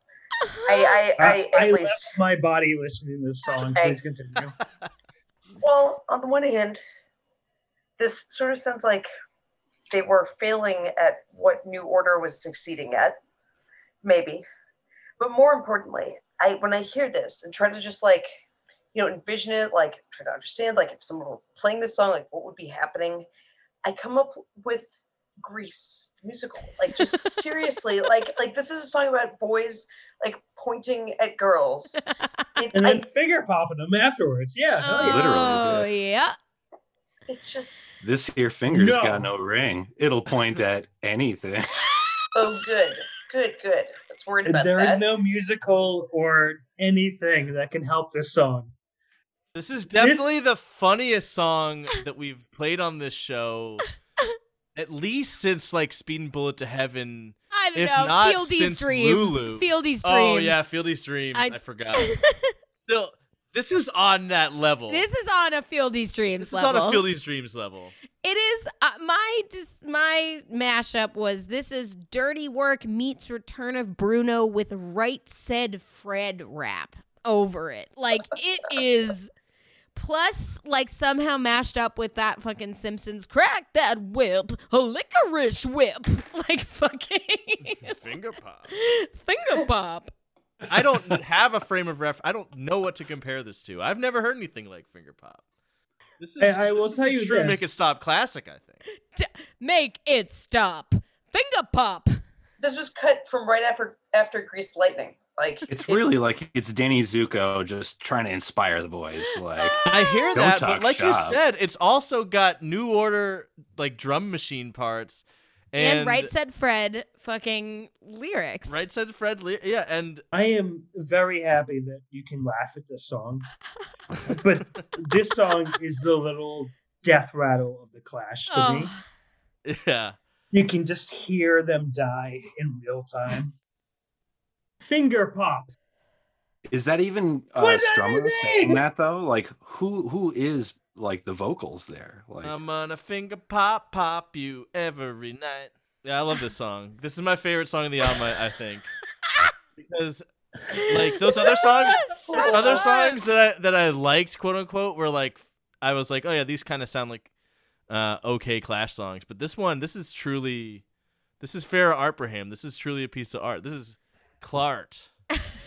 I do believe that this is a piece of art, but it is Dadaist art. And It's everyone doo-dooist. It's doo-dooist, and it's a piece of poop. And it's just, let's stop fucking calling this anything other than what it is, which is fucking shit. It is I'm thinking shit. back to like the second episode of Make It Stop. Like second, third episode of Make It Stop. Yeah, Farrah Abraham, the Yes. third episode. Yes, Right. yes, that's the one. Oh, we have a big stoppy here. Oh, we do. Big time Oh, stoppy. This is like unintentional iconoclasm, though. Like, Oh, yes, Jack. I like that. I like that juxtaposition of words. and taking a band that's like one of the most important to me punk bands, and then they write a song literally called Finger Poppin'. I mean, even if it was a great song, I can't which it isn't. I can't think of anything honestly to compare this to. Like, what else is a bigger fall from grace? Between my question marks and ha-ha-has on my note, I do see that like this song is the like Against Me Stop. For me, like you didn't have to keep it on the album. It would have been fine off of it. Yeah, but the Yeah. whole rest of the album is so much worse than White Crosses or whatever. Was that off of White Crosses? No, it's on New No. Wave. Or New Wave, And rather. it- Wave. Yeah, that's what I meant. Yeah, Like yeah. it just kind of shits on the parade. I mean, New Wave, I remember being disappointed with, but there is nothing like that. Like this is Yeah, such no, a profound. Against Me- it's just fucking weird as all. I hear It's what just you're saying. Very I hear what you're incredibly saying. weird. I think it's much more it's much worse than weird. It's sinister. It is it's the kind of song that makes you question everything you loved about a band that shaped you. You know? It's really it's legacy Firmly melting reality shit. shaking. Yeah, it's really hard. It's really hard to process. Well, it made me realize the downside of cocaine. So that's pretty good. Yeah, they wanted to write a song that's like what like pizza would sound like if it was a song. Like, what? Well, like, that's ska and mozzarella sticks. all right. Well, it's important to find out what pizza feels. It's cheeseburger music. Then Don't It's cheeseburger knock the music. Aquabats like this, okay? I like that. It sounded like if you were Oh. a fast food chain of some kind, you needed a jingle, something about finger popping. Like I don't know what we're eating when we're finger popping, but it's something like yep. He's Sure. literally, it's an advertisement for Hot Pockets or Pop Tarts. I was trying to figure out what is a finger pop? Is that Yeah, yeah, like, So I figured out what the song is about. I think Oh. it's about like picking out a prostitute at a brothel. oh, nice. yeah. Very punk and cool. Very Oh, I thought we were just transgressive and picking out rebellious. fucking communists. Ugh. That makes a lot of What? sense. That's, what? Oh yeah, no, I think he's doing both. He's doing like a dichotomy there. Are they urban tribes? Well, of he's fighting like humans? trying to get in with the communists, so he's finger popping the girls as a spy. No? Yeah, because you're implying that finger popping is a sex act, which is also what I implied, right? Or some There maybe. is nothing else to imply. I don't know. Yeah. The only No, finger For sure. What you do to your fingers after eating Hot Pockets, you finger pop. I don't know. As long as there's consent, I don't give a shit. But when you eat a hot pocket that's too hot and then you get blisters on your fingers and then you have to finger pop. they recorded this in Germany, there were no goddamn. No, I really feel like it's that Finger disco. Like popping. actually, Brandon, what you said before off the show, and you'll have to say it again about the next song. There's this weird almost. And it ties into what you said, Megan, about this high school thing where it's, guys on one side of the dance floor, girls on the other side. And the only cool guy, the only one cool enough to do so, points at the girl that he wants. And that's the finger pop. It's you. Gonna point at the best girl in So that sight. is super like, fucking weird. And yeah, let's get to North and South. Fuck yeah. Oh man. Yeah. Oh no. I suppose we must. Every interpretation that we had, they're all so different and all so horrible. They're all terrible. There's no excuse. There's no excuse. The idea that they would keep this on that, I mean, they gave up. Oh, They yes, gave up. dude. Thank God. For the show, though, it's a gold mine. For It is Make a gold Stop, mine. It it's is it's a Lulu unto itself. in the sense that it's so completely confounding and so completely undesired. Not to me. They took all 32 minutes of Junior Dad and shrunk it down, and added like a cha-cha drum machine. The marimba. Oh, man. All right, let's go on. We got 2 more songs here. Let's fucking bang them out. This next one is called North and South. Here we go. Plastic knife.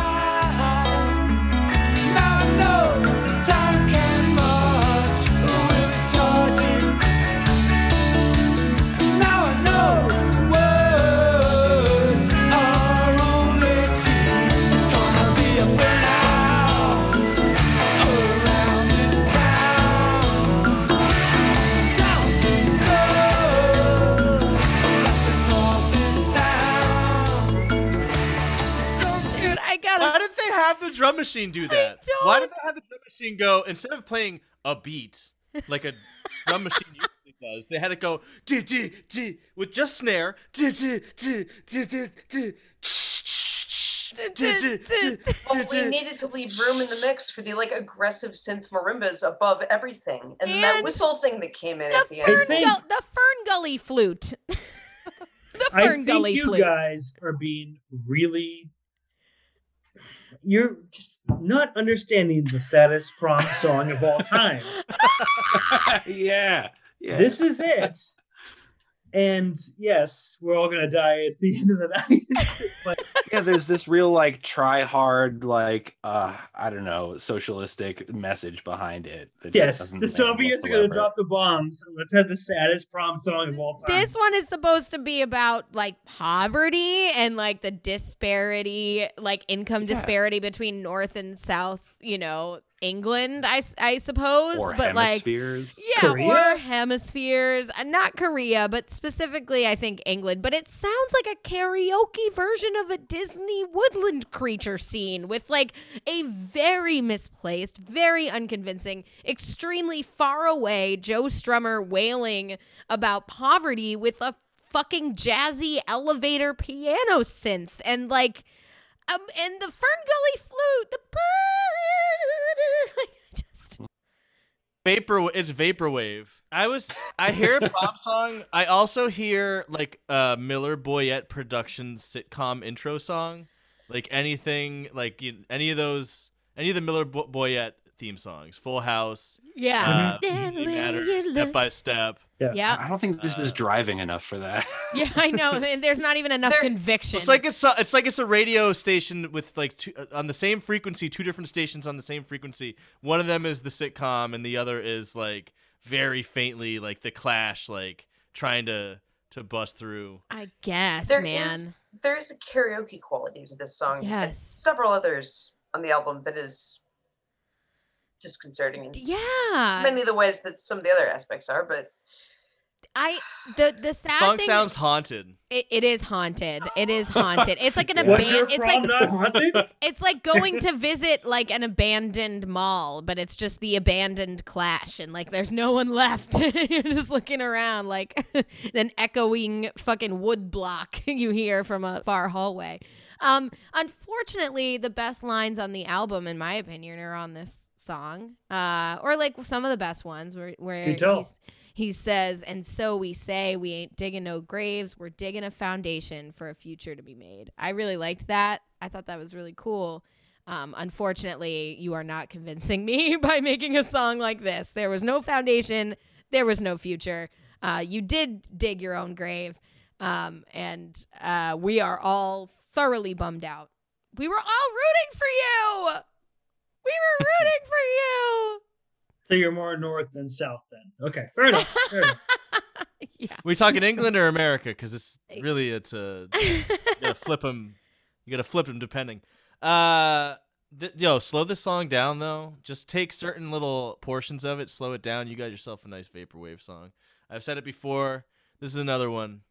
Just take it, slow it down. Yeah, that's what I want Vaporwave. from the Clash. That's exactly what I want from them. Awesome. Great. Yeah, well, it's a classic Clash song, Yes. like Dictator was. Oh yeah, very classic. Totally This remember. one's got that Total- vibe though. totally Yeah, remember how it's- that song goes. It's aesthetic.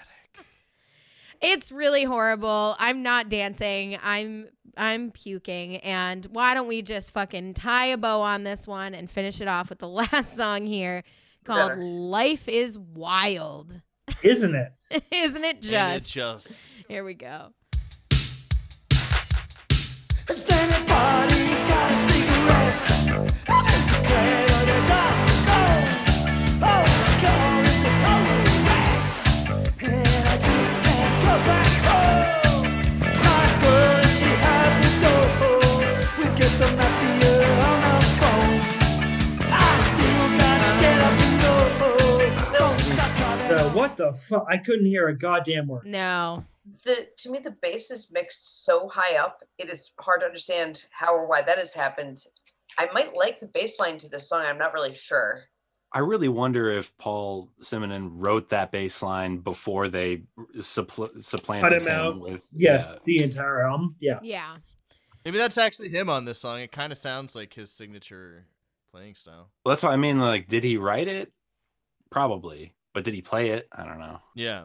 I figured as much when there's two bassists credited on every track. Like, that means, like, Nothing good. probably it's the second bassist. Yeah, they did him dirty. Wait, I thought I've it always was, said the more bassists, the better. I thought it was the drummer who got cut out of the album. Both Yes, of them? 100%. All of them. They- But all of them. Paul Oh, was that's allowed right. like one song, but they all recorded their parts, and Yeah. most of it. This song to me felt like Huey Lewis and the Clash. Like it just Huey Lewis is much more organized than this, though. You know what I mean? Like, they know how to play their synthesizers. yeah, you're right, actually. And this is, and on the chorus, which you don't hear Joe Strummer at all. Again, we just defaulted to the football fans. It's like, is the Clash trying to be Kiss? Like, what's happening here? Like, I don't understand the anthemic chorus that you literally can't discern anything that they're saying. And it's supposed to be life is wild, life is free. Make him want to stop, gonna fall on me? What does that mean? What? So Yeah, my- that's the answer to his earlier $1 million question Oh, from okay. Dictator. What is this life all about? My note on this song It's is wild. life is wild when you're on a ton of drugs. Everyone loves your ideas, and no one ever says no. It is fucking wild, Joe.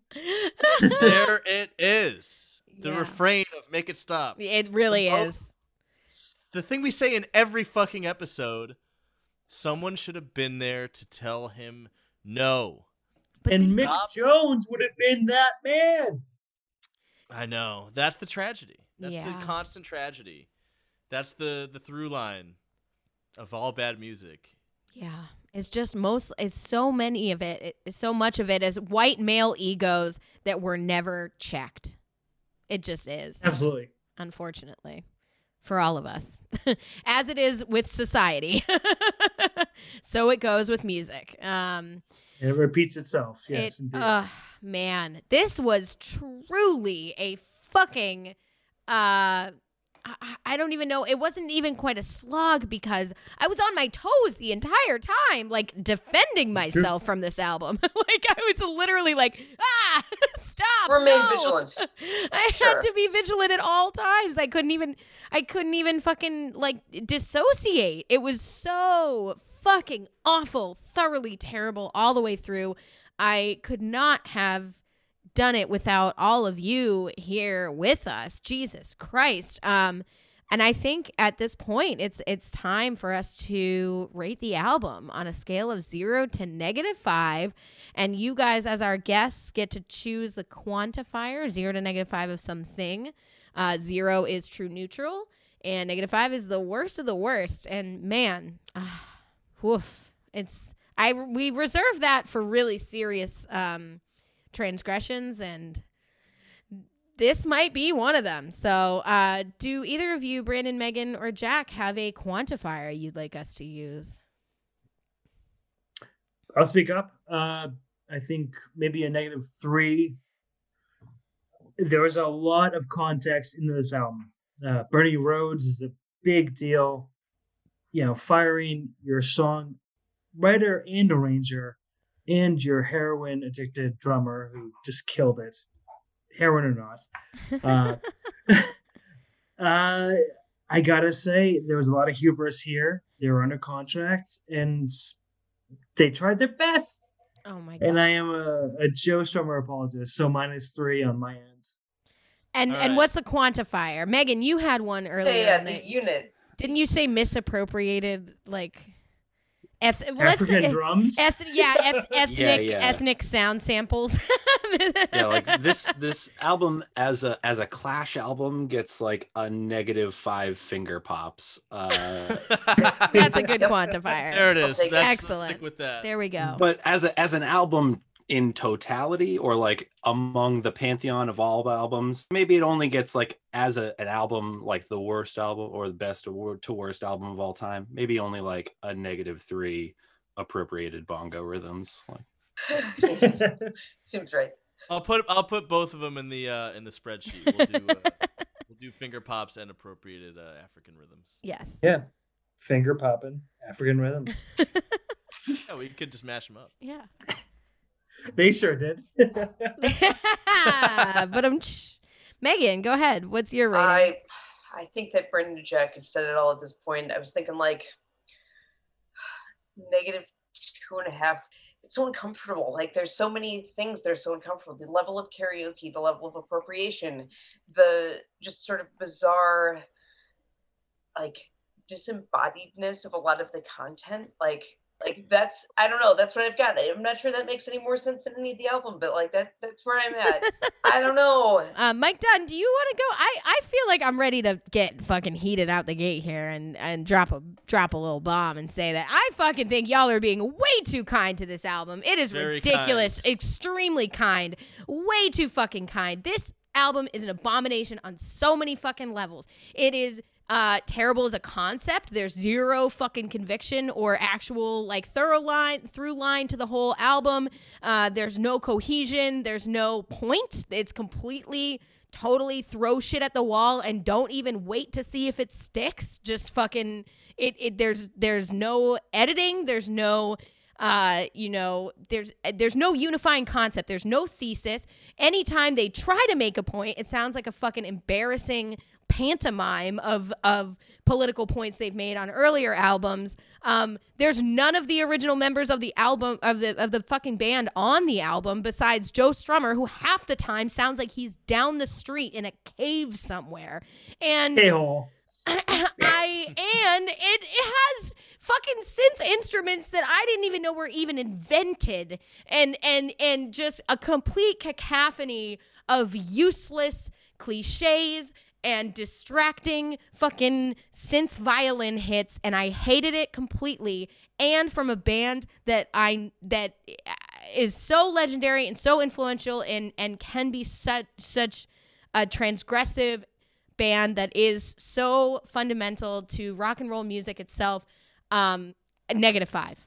Done. I'm sorry. I think it's atrocious. Wow. I'm sorry. Maybe okay. I'm sorry. I'll take it back. -4.75 because one of those songs. What was the one I liked? 3-Card Trick. 3-Card Trick. Yep, that was a good song. So -4.75. Go ahead, Mike Dunn. Heather, it's crazy that you gave it that -5. Like, it's worse than the weirdness. It's worse than the fucking Green Day album. Oh, for sure. Definitely, yes. Because I was really landing, closer to, I think, like where Time and Place rated the album. Because I was like, oh, there's 3 songs that I kind of liked, and it's still Joe Strummer, and some of the lyrics are okay. But just as we were doing this episode, like I just kept feeling like it was a -5. Yes. Like it's so hard.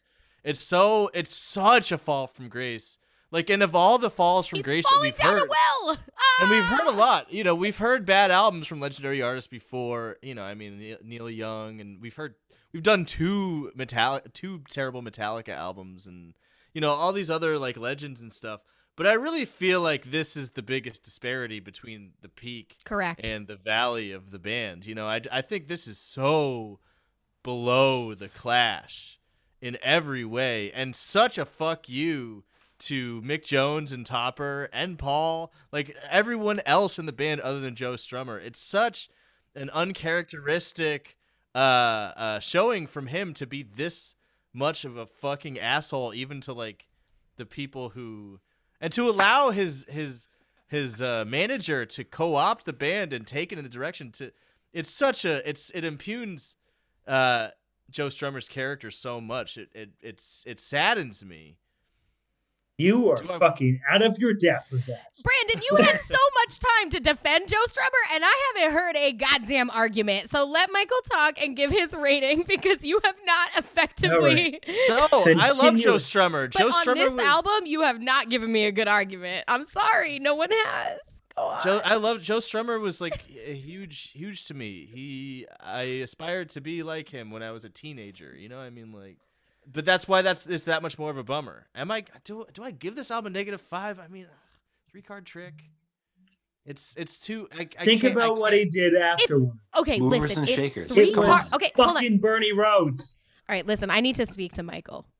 If 3-Card Trick is the beam of light, right? That's first of all, that's a ska song, and you don't even like ska. No, but I also liked This Is England. Okay, and I grew up and like ska.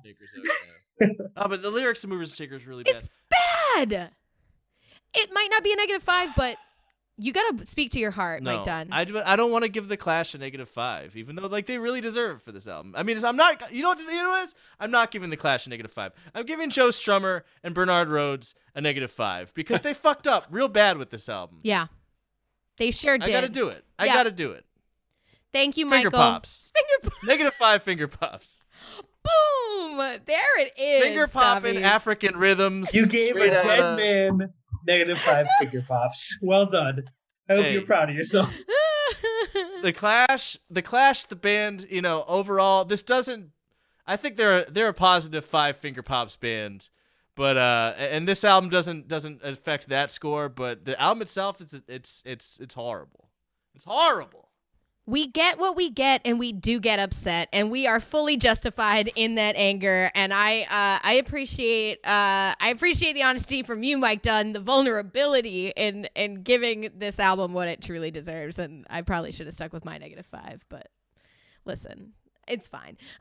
Take your finger pops and stick them where the Clash don't shine. Right up your Clash. I want to thank all of you, Megan, Brandon, and Jack from Time and Place, for being on the show with us today. We are so grateful. It's just great to hang out with you. It's been a fucking minute, and we love you guys so much. Tell everyone where they can find your newest album, EP, American White Noise, and where they can support you, and anything else you have going on that you want to plug. All right. So you can find us on Facebook, facebook.com/timeandplacesnow. Bandcamp, timeandplace.bandcamp.com. We're on major streaming services. As you said, new EP is American White Noise.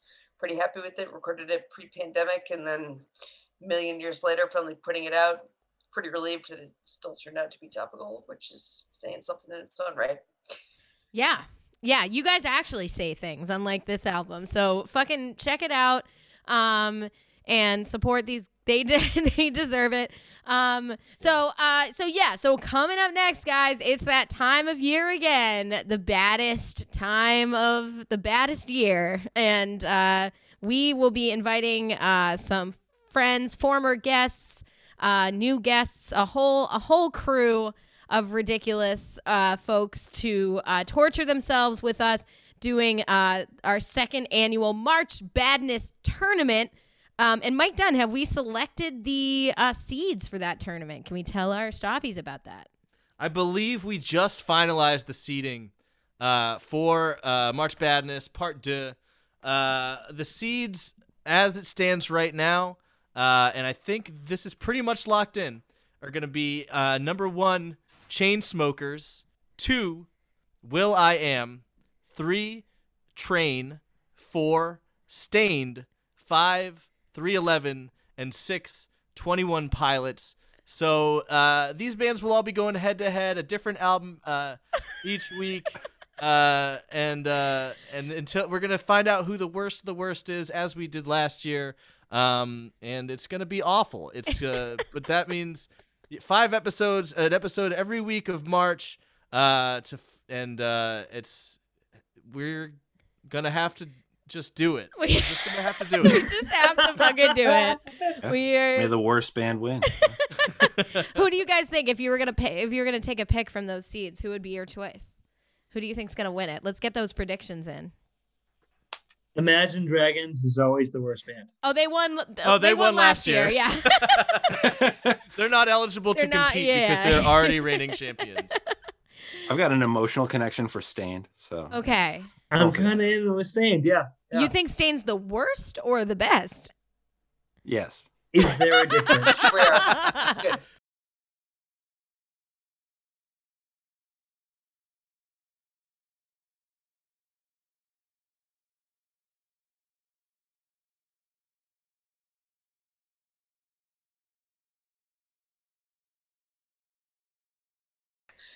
I'm predicting. Fine, we can't blame you for that. I'm gonna make my prediction right here, right now. Okay. I think it's gonna be Chainsmokers. I think they're taking it all. Oh, they are the top seed. They are so that's not a wild card pick. Mm-hmm. That wouldn't pay out much in the Vegas odds. I haven't listened to any of them like at all. So but I just know that I hate them so much. So I think it's gonna be them. I think it's gonna be right. You never know. I think last year we predicted Pitbull was going to take it all, but he went out in the first round. So yeah. Anything can happen in March Madness. I think if I'm going to make any pick on this, ooh, there's Train. Yeah, I'm going to lock it in for Train. I think Train I think is seated lower than they should be. I think that there's some kind Train fans. The seating's based on the average rating on Rate Your Music, and I think that's only because they never play and their songs are awful. Yeah, well, we're gonna find out in depth, unfortunately, all for you, Stoppies. So thank you, Stoppies, for supporting us. We appreciate you so much, as always. Send us a little review. Give us a nice little, say some nice words, and we'll shout it out on the show. And maybe we'll have our Patreon set up by now. So support our Patreon and give us money. It's worth it, I guess. Just kidding. It is. We make a very compelling case. Money me now, money please. Money me now. These are dark times. Everything counts. You can find us at makeitstoppodcast.com or on Facebook, Twitter, and Instagram at makeitstopcast. You can send us an email. Send us a field recording of you at an arcade getting into an argument with a Jamaican guy while Fela Kuti plays. Yeah. Yes. Please do that. Please do that for us. We would love to see it, love to hear it. We'll play it on the show. And yeah, we'll see you for the next one, guys. Bye. Bye. Peace out. Bye. The Make It Stop podcast is produced, recorded, and edited by Heather McCormick. It is affiliated with the Boston Free Radio Podcast Network at bostonfreeradio.com and with Somerville Media Center, based out of Somerville, Massachusetts. The music used for our intro was produced by Patrick Ahern. Thanks for listening.